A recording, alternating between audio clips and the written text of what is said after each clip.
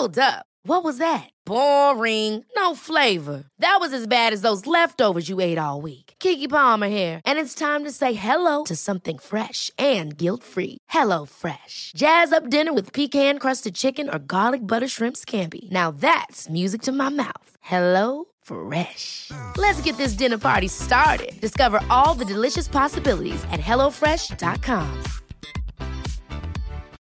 Life is full of what-ifs. Some awesome, like what if AI could fold your laundry?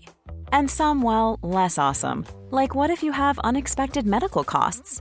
United Healthcare can help get you covered with Health Protector Guard fixed indemnity insurance plans. They supplement your primary plan to help you manage out-of-pocket costs. No deductibles, no enrollment periods, and especially no more what-ifs. Visit uh1.com to find the Health Protector Guard plan for you.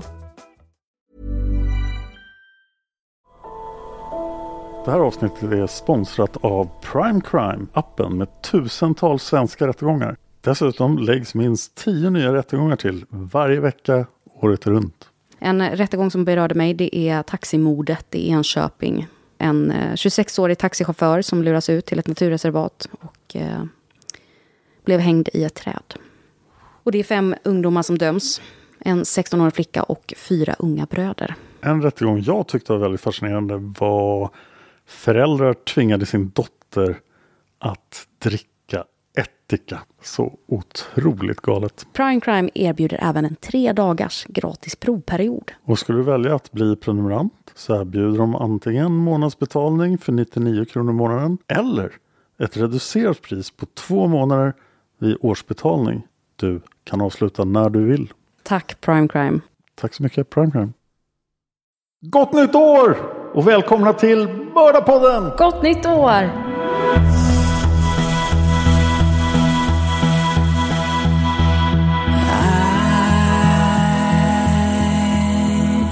I'm in a killing state of mind 'cause I live in a world that is left behind and I flow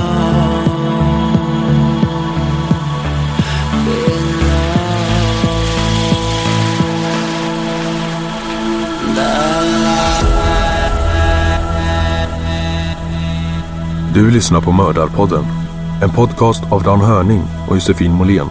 Intro och bakgrundsmusik görs av Erik Segerstedt.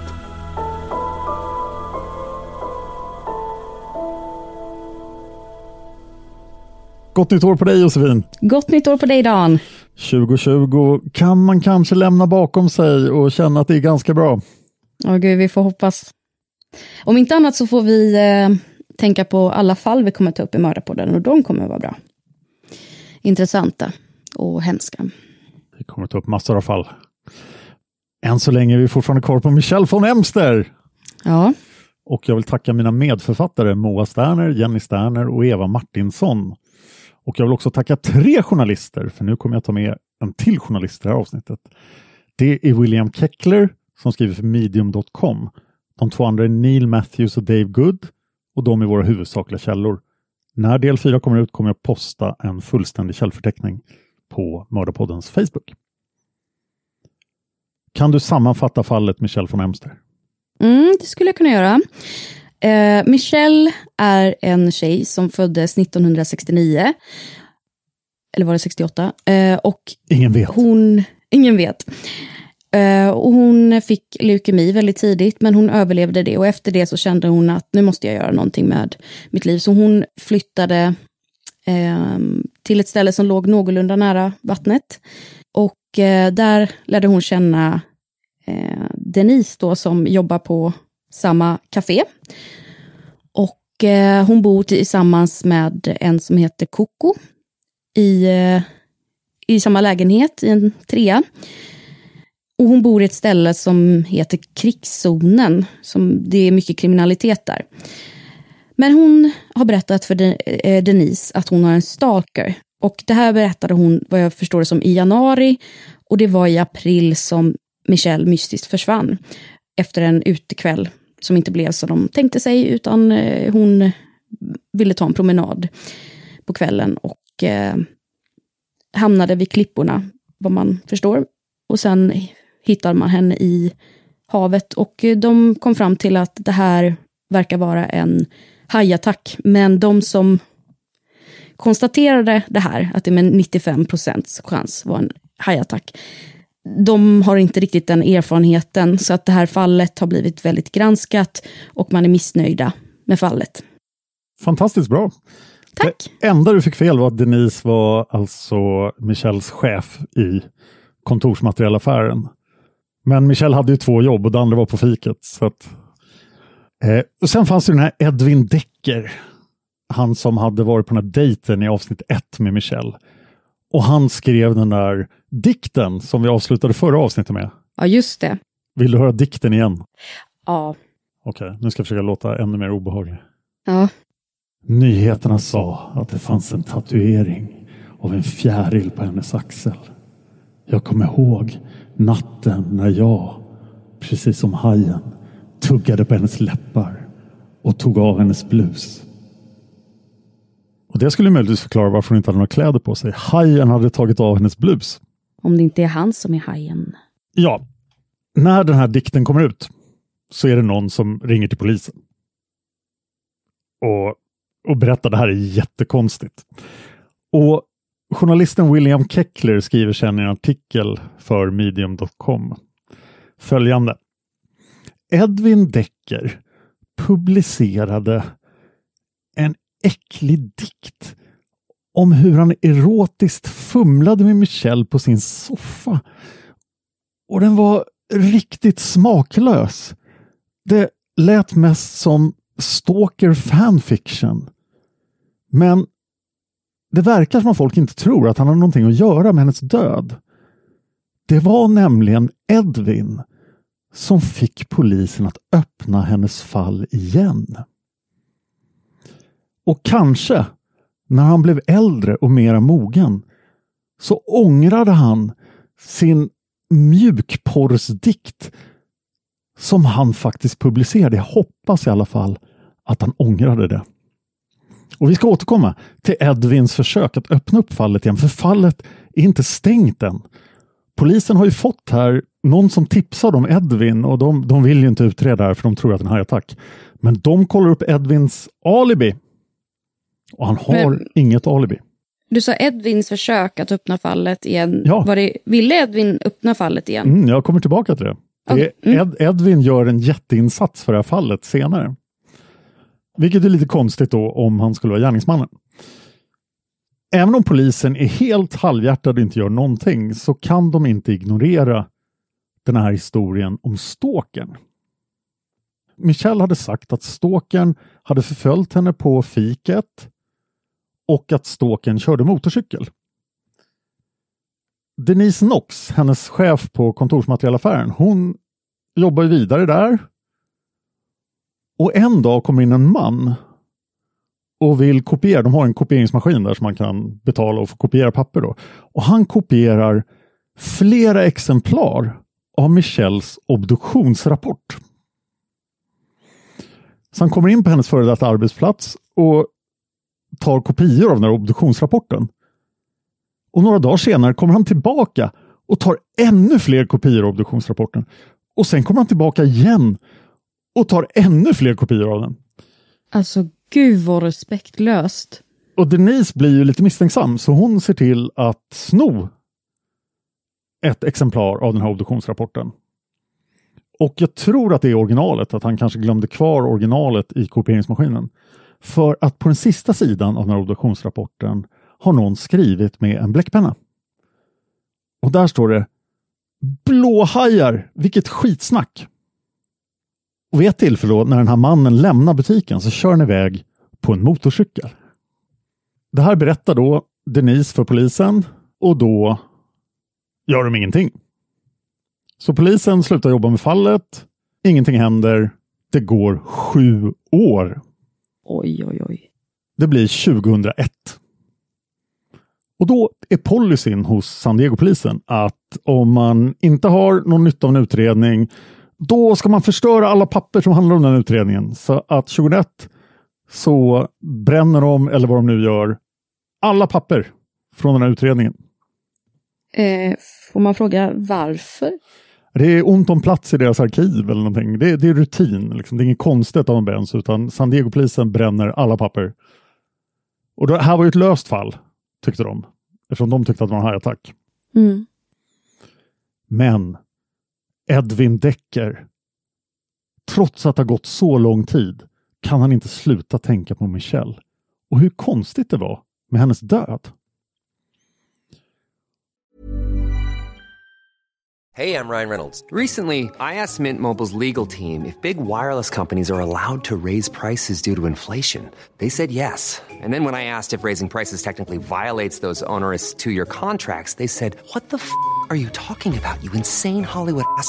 So to recap, we're cutting the price of Mint Unlimited from $30 a month to just $15 a month. Give it a try at mintmobile.com/switch. $45 up front for 3 months plus taxes and fees. Promo rate for new customers for limited time. Unlimited more than 40 gigabytes per month. Slows full terms at mintmobile.com. Ever catch yourself eating the same flavorless dinner 3 days in a row? Dreaming of something better? Well, HelloFresh is your guilt-free dream come true, baby. It's me, Keke Palmer.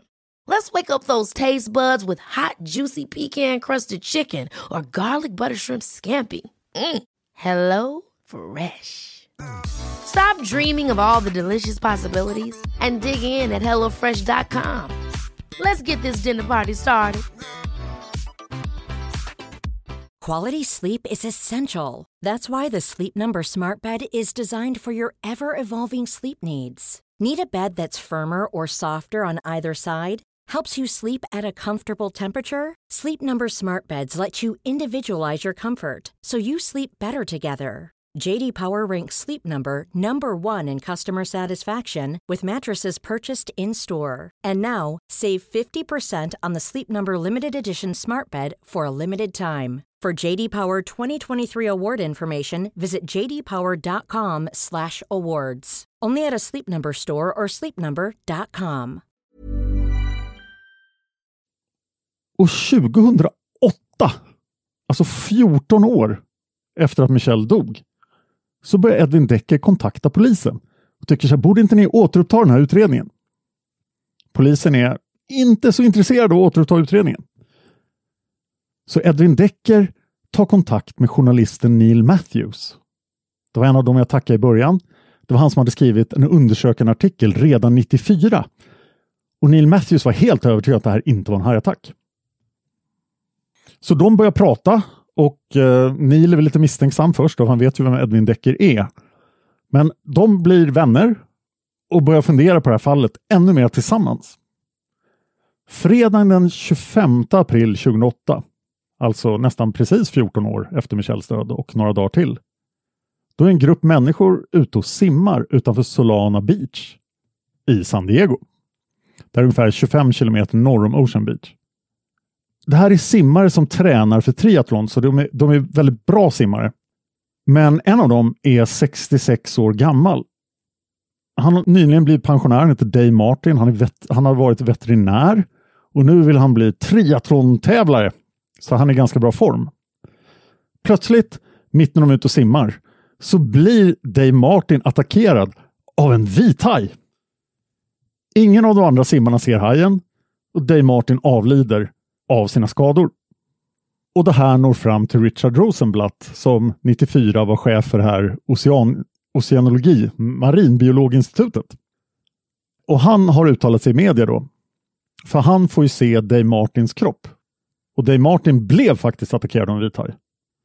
Så Richard Rosenblatt säger: jag såg Dave Martins kropp. Hajen hade båda hans ben i munnen. Det fanns inga tvivel om att det var en stor vithaj som dödade Dave Martin. Det fanns tydliga bettmärken. Och det här rör upp en mediastorm. Hajattack igen. Och när tidningen skriver om Dave Martins död så tar de upp 2 andra fall förstås. Det ena är Michelle von Emster. Men det andra är Robert Pamperin som jag nämnde väldigt kort tidigare. För nu tänkte jag ta det mer i detalj. Det är nämligen väldigt kontroversiellt. Robert Pamperin försvann utanför Alligator Head i La Jolla 1959. Han var en fridykare. Han dök bara med snorkel och inga kläder. Hans död är den första då hajattacken som verkligen finns med i filerna. De hittade aldrig honom, de hittade bara en simfena. Och det här blev då registrerat som en hajattack. Och det finns folk som har klagat på det också. Nu är det 2008 då. Och ingen hajexpert tror längre att Michelle von Emster blev dödad av en haj. Hon finns fortfarande inte med i några listor över folk som blivit dödade av hajar. Men hon kommer ju upp i media nu på grund av den här riktiga hajattacken. Och då skriver förstås Neil Matthews om det. Och han kontaktar Edwin Decker igen och tycker liksom, nu måste vi göra någonting. Nu har folk ögonen på det här med hajattacker. Nu måste vi lösa Michelle von Emsters fall. Så de skriver ett allvarligt brev till den nya rättsläkaren i San Diego. För Blackburn har avgått. Och nu är det Glenn Wagner som är rättsläkare i San Diego. Och brevet skickades den 3 juni 2008. Och så här skrev de i brevet. I ljuset av den här nya hajattacken i Solana Beach så skriver vi till dig för vi vill be dig ta en till titt på Michelle von Emsters död. Vi är 2 författare med mycket intresse av Michelle von Emsters fall. En av oss dejtade Michelle strax innan hennes död och den andra skrev en artikel om det i Boating Magazine 1994. Det var inte hela brevet, men de lyckades få Wagner intresserad. Och han svarade 2 dagar senare. Och han sa att det var den hajexperten som jag nämnde lite kort, Ralph Collier. Det var han som hade övertygat Wagner om att det här var en hajattack. Och han trodde att på grund av Ralph Colliers uttalande så hade det här blivit listat som en hajattack. För Ralph Collier var så pass duktig på det där. Men han skrev ett brev tillbaka med det här svaret och sa att Blackburn gjorde nog rätt. Men då ville de ha ett möte med honom, så Neil Matthews och Edwin Decker träffade den nya rättsläkaren och berättade om alla problem då som vi har tagit upp med om det vore en hajattack. Så Wagner var liksom, nej det var en hajattack, Blackburn visste vad han gjorde. Men till slut började han också tvivla. Eller det är väldigt oklart vad Wagner tyckte. Men han ändrar i rättsprotokollet, i det här obduktionsprotokollet. Där skriver han till följande ändring. En haj bet av Michelles ben efter hennes död. Och sen stryker han dödsorsaken. Så att plötsligt är dödsorsaken, officiella dödsorsaken är inte längre hajattack. Utan det finns ingen dödsorsak. Men då kan de ju inte ha utrett att hon... Då kan det ju inte heller varit att hon har drunknat utan... Eller jag menar att om de stryker att det var en hajattack. Det var ju inte det som var... Alltså själva hajattacken är ju inte hajattacken. Det är ju antingen att hon förlorat mycket blod eller att hon har drunknat. Men jag tycker att man borde kunna se det även då. Jag antar att det var 2 olika fält. Alltså vad var den faktiska dödsorsaken och vad var orsaken till att hon dog på det sättet? Ja. Så jag antar att det är amerikansk byråkrati så det finns massor av fält. Men han ändrar i varje fall på den här rapporten. Mm. Och då tycker Neil Matthews att nu har du ändrat där. Då måste det här utredas som ett mord. För det kan vara ett mord. Och då säger Dr. Wagner, nej, det är inte tillräckligt konstigt. Polisen kan inte utreda det här. Så polisen vägrar göra någonting mer. Neil Matthews och Edwin Decker blir privatspanare i princip. De fortsätter vara intresserade av det här. Men det händer inte särskilt mycket. Den 25 augusti 2009 är Bethany Edmund, 22 år gammal, ute och simmar vid Terramar Beach. Och där biter någon av hennes högra fot. Hon säger att det var en jätteliten vithaj. Den var mindre än 2 meter lång. Men det blir inte jättemycket media om det där. Ingen utreder Michelle von Emster. Men Neil Matthews och Edwin Decker fortsätter hävda att det här måste utredas. Och då blir journalisten Dave Good intresserad. Han jobbar för San Diego Reader. Han granskar historien som vi har sett den. Och då upptäcker han att det stod att det var en rättspatolog med på obduktionen. Och då tänker han, varför ingen pratat med honom? Mm-hmm. Om den här Dr. Harry Bonnell var där, då borde han ha massa åsikter. Så Dave Good åker till Harry Bonnell 2010. Och så frågar han då, ja, du som var där, har du någonting att säga om det här? Och då berättar Dr. Bonell att jag var inte där. Blackburn har skrivit att jag var där. Men jag skulle ha kommit ihåg en sån här hajattack. Jag var definitivt inte där. Och då reagerar Dave Good och va? Varför skrev han att du var där om du inte var där? Och då svarar Harry Bonell att han gjorde så hela tiden. Han tänkte, kommer några frågor så var det i alla fall en rättspatolog där. Så att han skrev det bara för att kunna göra sitt jobb snabbare. För det måste vara en rättspatolog där om det finns minsta misstanke om brott. Mm. Och då började Dave Good rada upp alla dokument och berätta om hela fallet för Bonell. Och Bonell fick se då dokumenten. Och då när Harry Bonell har spenderat några timmar med att titta på det här. Och när han har tittat på den här rapporten några timmar så säger Harry Bonell, det finns ju inga bevis i den här rapporten att hajattacken hände medan hon fortfarande levde. Hennes nackskada fick hon medan hon fortfarande levde och då hade hon inte kunnat göra särskilt mycket efter det. Jag tolkar det här som att hon drunknade och att hon levde när hon gav sig ut i vattnet. Sanden i hennes lungor fanns också se här i bronkerna. Bronkerna är större luftrör som förgrenar sig från luftstrupens nedre ände. Och där kan sand inte hamna om den inte andas in. Det kan man se till exempel vid eldsvådor. Om det finns sot i bronkerna, då levde man när man andades in röken. Dum fråga, behöver man varit vid medvetande? Det säger ingenting om. Alltså... Nej, det säger inte. Nej. Bara man kan andas och det gör man ju även om man är medvetslös. Hennes fingrar är inte skrynkliga. Och hade hon varit i vattnet, ni vet ju själv när man badar i ett badkar, fingrarna blir skrynkliga efter ett tag. Så hon kan inte varit i vattnet länge alls. Och då tycker Dave Good, hur länge var hon i vattnet? Och då tycker han, jag tror inte att hon var i vattnet längre än 30 minuter. Innan hon dog? Ja, innan hon dog. Och sen är frågan hur länge hon låg i vattnet död. Men det måste man ju kunna veta. Men det borde fortfarande skrynkla fingrarna. Ja, alltså det vet han måste jag inte. mena att det var 30 minuter totalt i vattnet. Nej. Så att hon hittades strax efter att hon dog. Jaha, men jag menar, för antingen så är det väl så att det är väl runt ett dygn, sen, eller några timmar i alla fall, och sen så flyter man upp av de här, för man sjunker som en sten och sen så flyter man upp. Jag vet inte så, men... Här fanns ju också tången som man kunde då ligga i, och den kunde hjälpa en att flyta. Men å andra sidan vet jag inte heller om man, hur lång tid det tar innan man sjunker som en sten, eller om man liksom... Har du sett Hajen? Ja. Ja. Hajen utspelar sig i Massachusetts. Och i slutet då av den här intervjun så säger Dave Good, vad tycker du egentligen om den här obduktionsrapporten?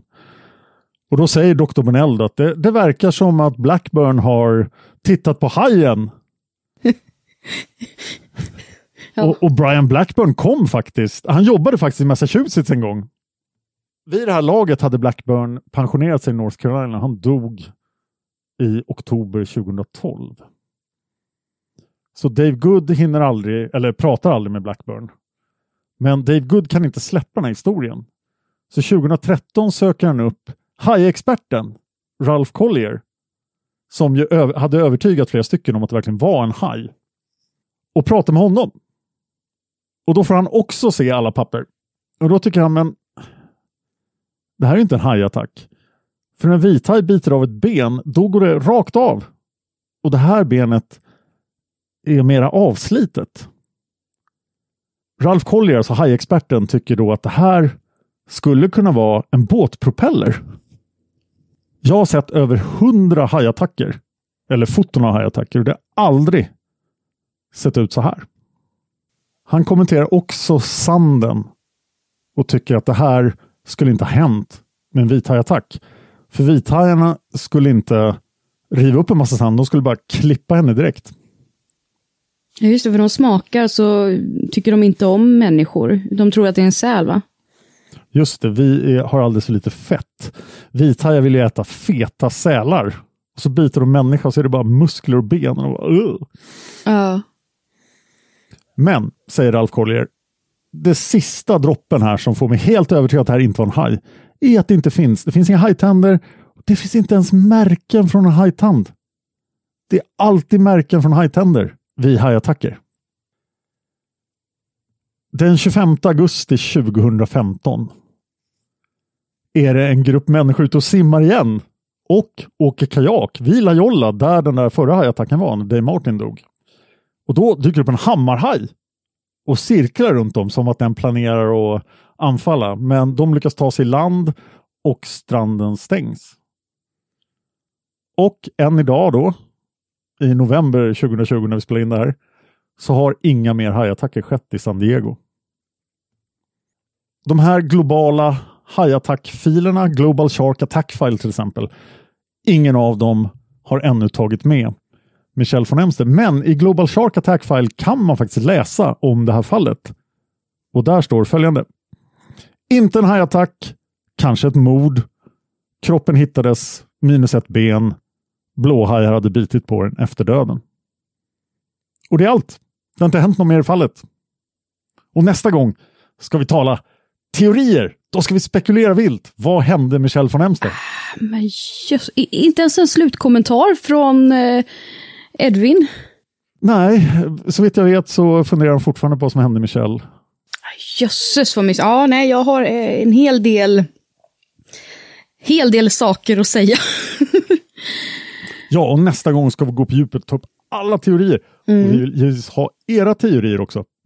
Och var ska lyssnarna lämna sina teorier? Det kan ni göra nu igen på josefinmolén.se. Josefin utan den här gången då. På grund av slarvfel av mig blev min domän stulen. Dumma domäntjuvar. Ja. Men era teorier kommer vi ta upp i ett lyssnarteoriavsnitt där vi tar upp alla era teorier om alla olösta fall. Vi vill höra alla teorier om alla olösta fall vi har tagit upp. Precis. Och har ni en teori om ett löst fall vi har tagit upp, då vill vi höra den också. Ja, och vi kommer alltid att sammanfatta just de fallen då, väldigt kort, men vi kommer ändå sammanfatta så att ni blir påminda om just det var det här fallet jag lyssnade på, just det var de här detaljerna, så ni kommer förstå de här teorierna också. Men när vi kommer tillbaka kommer vi vilt att spekulera. Jag säger inte att vi kommer göra det bra, men vi kommer göra det vilt om vad som hände Michelle von Emster.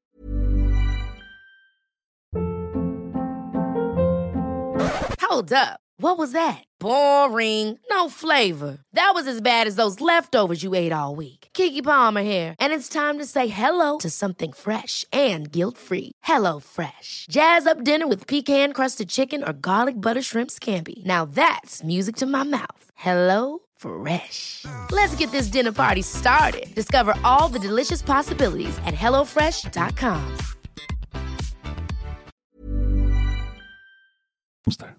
Ja. Om ni vill att vi ska komma ut oftare, som vi faktiskt har gjort här i december, men det var bara för att det var jul. Om ni vill att vi ska komma ut varannan vecka så kan ni bidra till det på patreon.com. Och där väljer ni en summa ni vill donera till oss per avsnitt. Det är ett ömsesidigt avtal. Gör vi inga avsnitt, betalar ni inga pengar. Och kommer vi upp i $400, då kommer vi att komma ut varannan vecka. Och det vill vi jättegärna. Verkligen. Och så får vi tacka också för den här fantastiska julspecialen som vi inte hade kunnat göra utan ett gäng människor, kan man säga. Ja, verkligen. Tack till Krimkalendern, alltså Jenny Sterner och Sofia Ollesdotter, som gör en helg true crime-podd. Så de kommer ut där vid helger och specifikt vid jul. Massor av avsnitt vid jul. Det är en julkalender, men de kan även dyka upp på andra helger som påsk, Halloween och så vidare. Det ska ni lyssna på om ni inte har lyssnat på dem också. De ligger ju hos Nent på ilikeradio.se, precis som din podd, Josefin. Om det var du. Ja, om det var du, som jag gör med Erik Myrlund och vår grymma ljudtekniker Kristoffer Folle Folin. Så vad tycker du om det var du så här långt, Dan? Jag tycker fortfarande att det är ganska obehagligt. Det är så bra att jag blir lite illa berörd av den varje gång jag lyssnar. För att ni placerar ju mig där. Ja. Man är ju du. Och jag är en massa läskiga situationer som jag inte vill vara i. Det är jätteobehagligt. Ja, men precis. Och just att det inte bara är taget från luften utan att det verkligen är baserat på information av vittnen och faktisk information. Det är ju en helt annan typ av upplevelse. Jag lyssnar på massor av läskiga true crime-poddar och så här, men jag betraktar det ofta som historia. Att så här, jag vill känna till det här fallet, men helt plötsligt är jag mitt i handlingen och det är en helt annorlunda poddupplevelse. Ja. Fantastiskt bra idé. Verkligen, och sen är det också väldigt speciellt att göra research om det, för att jag har aldrig upplevt att jag har hamnat så nära ett fall, och jag är väldigt glad att till exempel Junko Ferruta eller Sylvia Likens eller alla de här fallen, att de inte platsar i Om det var du, för att det hade jag inte klarat att skriva ett sånt avsnitt. För man är med hela tiden i, alltså du ser ju allt ifrån dina egna ögon, och annars så kan man liksom hoppa mellan information när man skriver, men här kan man inte det, utan man måste ha en röd tråd genom hela berättelsen.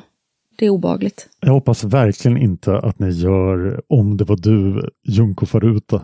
Nej. Det kommer att bli totalförbjudet. Ja, men det finns viss... det kan nog komma att bli en del mord. Spännande. Ja. Och du, hur är det med Ted Bundy nu? Ja, vi gjorde ju 12 avsnitt om Ted Bundy i Seriemördarpodden. Där vi gick på djupet. Och det sista avsnittet innehåller David Oskarsson, manusförfattaren, som beklagar sig över att han inte fick göra 30 avsnitt om Ted Bundy. För han var så djupt i Ted Bundy. Han bara, vi gör ett halvår av Ted Bundy. Jag bara, men jag tror inte lyssnarna vill ha ett halvår av Ted Bundy. Men vi har i alla fall gjort 12 avsnitt. Avsnitten är minst 40 minuter långa. Många är mycket längre. Och den hittar ni hos Podme. Men jag måste nämna en annan podd. Ja. För jag gillar olösta fall. Och tyvärr är ju fortfarande världens största olösta fall Palmemordet. För det blev ju inte löst förra året. Och när det här kommer ut så är vi uppe i 260 avsnitt av Palmemordet. Som jag gör med Tobias Henriksson, som ni har hört här i podden. Som ni gillar olösta fall, gå in i labyrinten och börja läsa på om Palmemordet. Så kommer ni förstå varför det är ett så gigantiskt mysterium. Ja, och skulle vi ta upp Palmemordet i Mördarpodden så skulle det avsnittet nog också bli ett halvår, tänker jag. Ja, jag tänker mig att vi gör Palmemordet någon gång och så berättar du Palmemordet. Ja, precis. Då blir det nog kortare. Men det slog mig att ni ska kunna göra Palmemordet i Om det var du. Ja. Du sitter i din lägenhet i Rotebro tillsammans med din kompis Ulf Spinnars. Ulf säger, vore det inte kul om vi hade lite amfetamin? Ja, tycker du. Åker in till stan för att hälsa på Sigge Cedergren. Men på vägen ser Olof Palme stå utanför Grand. Oj, just det. Jag skulle ju döda honom. Det har jag lovat Lars Tingström, tänker du. Du går upp till Sigge Cedergrens lägenhet och snor en revolver av honom för han har glömt att låsa dörren. Och sen går du ner och skjuter statsministern. Ja, titta. Ja, det är väl ingen... ja, men jag det är tror lite... att ni kan göra det bättre än så kanske. Ja, men det är inte helt dumt. Jag har ett uppdämt behov av skämt om Palmemordet. Så jag får aldrig göra det i podden. Nej, det förstår jag. Men hur var stämningen bland lyssnarna när det här släpptes? I somras var det? Själva presskonferensen den 10 juni. Ja, lyssnarna blev djupt besvikna. Och den främsta anledningen till den besvikelsen var ju att jag hade gjort Skandiamannen redan 2016. Och mina avsnitt innehöll mer information som pekade mot Skandiamannen än vad presskonferensen gjorde. Det kom ju fram massor av saker som pekade mot Skandiamannen 2018. Men de var ju knappt med i presskonferensen. Så presskonferensen blev lite grann som att någon hade suttit och lyssnat på min podd eller läst en liten bok och sen bara satt och pratade om det. Och det var så här, vi väntade på ett vapen, vi väntade på DNA-bevisning, det fanns ingenting. Nej. Och vi ville ju faktiskt lägga ner podden där. Men alltså göra lite om lösningen och sen vara klara att fallet skulle ha löst. Men fallet är verkligen inte löst. Nej, och även om det blir en lösning så har jag hört att det finns otroligt mycket saker och avsnitt att säga om det. Ja, det skulle nog ta ett år att varva ner podden, men jag vill ju ändå att det ska bli löst. Men nu har jag nästan inget hopp alls kvar om att det ska bli löst nu när Palmeutredningen har lagt ner. Det är ju så förlåt, jag måste bara säga det. Det blev ju lite komiskt när Hans Melander, spaningsledaren, sitter bredvid Christer Pettersson. Och så efter han har gått igenom så här, han går igenom teorier. Och så kommer en så här bild upp på Christer Pettersson. Ja, och han här känner ni ju igen. en pundare, Christer Petersson. Sa han det? Ja. Och jag kände liksom, jag skulle senare vilja lägga ut det klippet, för jag märkte ju direkt. Men samtidigt kände jag att det är ju också någonting väldigt sorgligt och infekterat där. Man såg på Christer Petersson att han mådde ju inte bra. Det var ju inte det roligaste tal han haft. Nej, han hade nog gärna varit någon annanstans. Ja, men jag kan tänka mig att de hade ett spår som var väldigt... Det var någon information de hade som de inte sen fick lov att ge ut, eller att det togs bort. För jag menar, det kan ju inte varit den här informationen som han verkligen ville släppa. Nej. När han berättade att han hade spår. Utan det verkar som att det var väldigt, väldigt klart, om man nu ens någonsin ska gå ut och säga att man har någonting man vill presentera. Det var det nog många som tyckte. En rolig grej som har hänt nu är att hela utredningen kan begäras ut. Och det finns en grupp som försöker begära ut hela utredningen. Det kostar ungefär 1 miljon. Men det är inte priset som är det svåra, utan det svåra är just att varje dokument måste granskas av en tjänsteman som sen censurerar lite godtyckligt. Och den här processen pågår, den har på ett halvår och vi har fått ut 2% av alla dokument. Oj! Så i den här takten kommer det ta 50 år att få ut hela Palmeutredningen. Oj, oj, oj, oj, oj. Men som sagt, lyssna på Palmemordet. Gör det. Den lär nog hålla på ett tag till. Nu går vi vidare till nästa avsnitt. Ja! Då får vi säga gott nytt år till er. Gott nytt år. Hoppas 2021 blir mycket bättre än 2020. Ja. Vi önskar ett stort gott nytt år. Hej då! Hej då!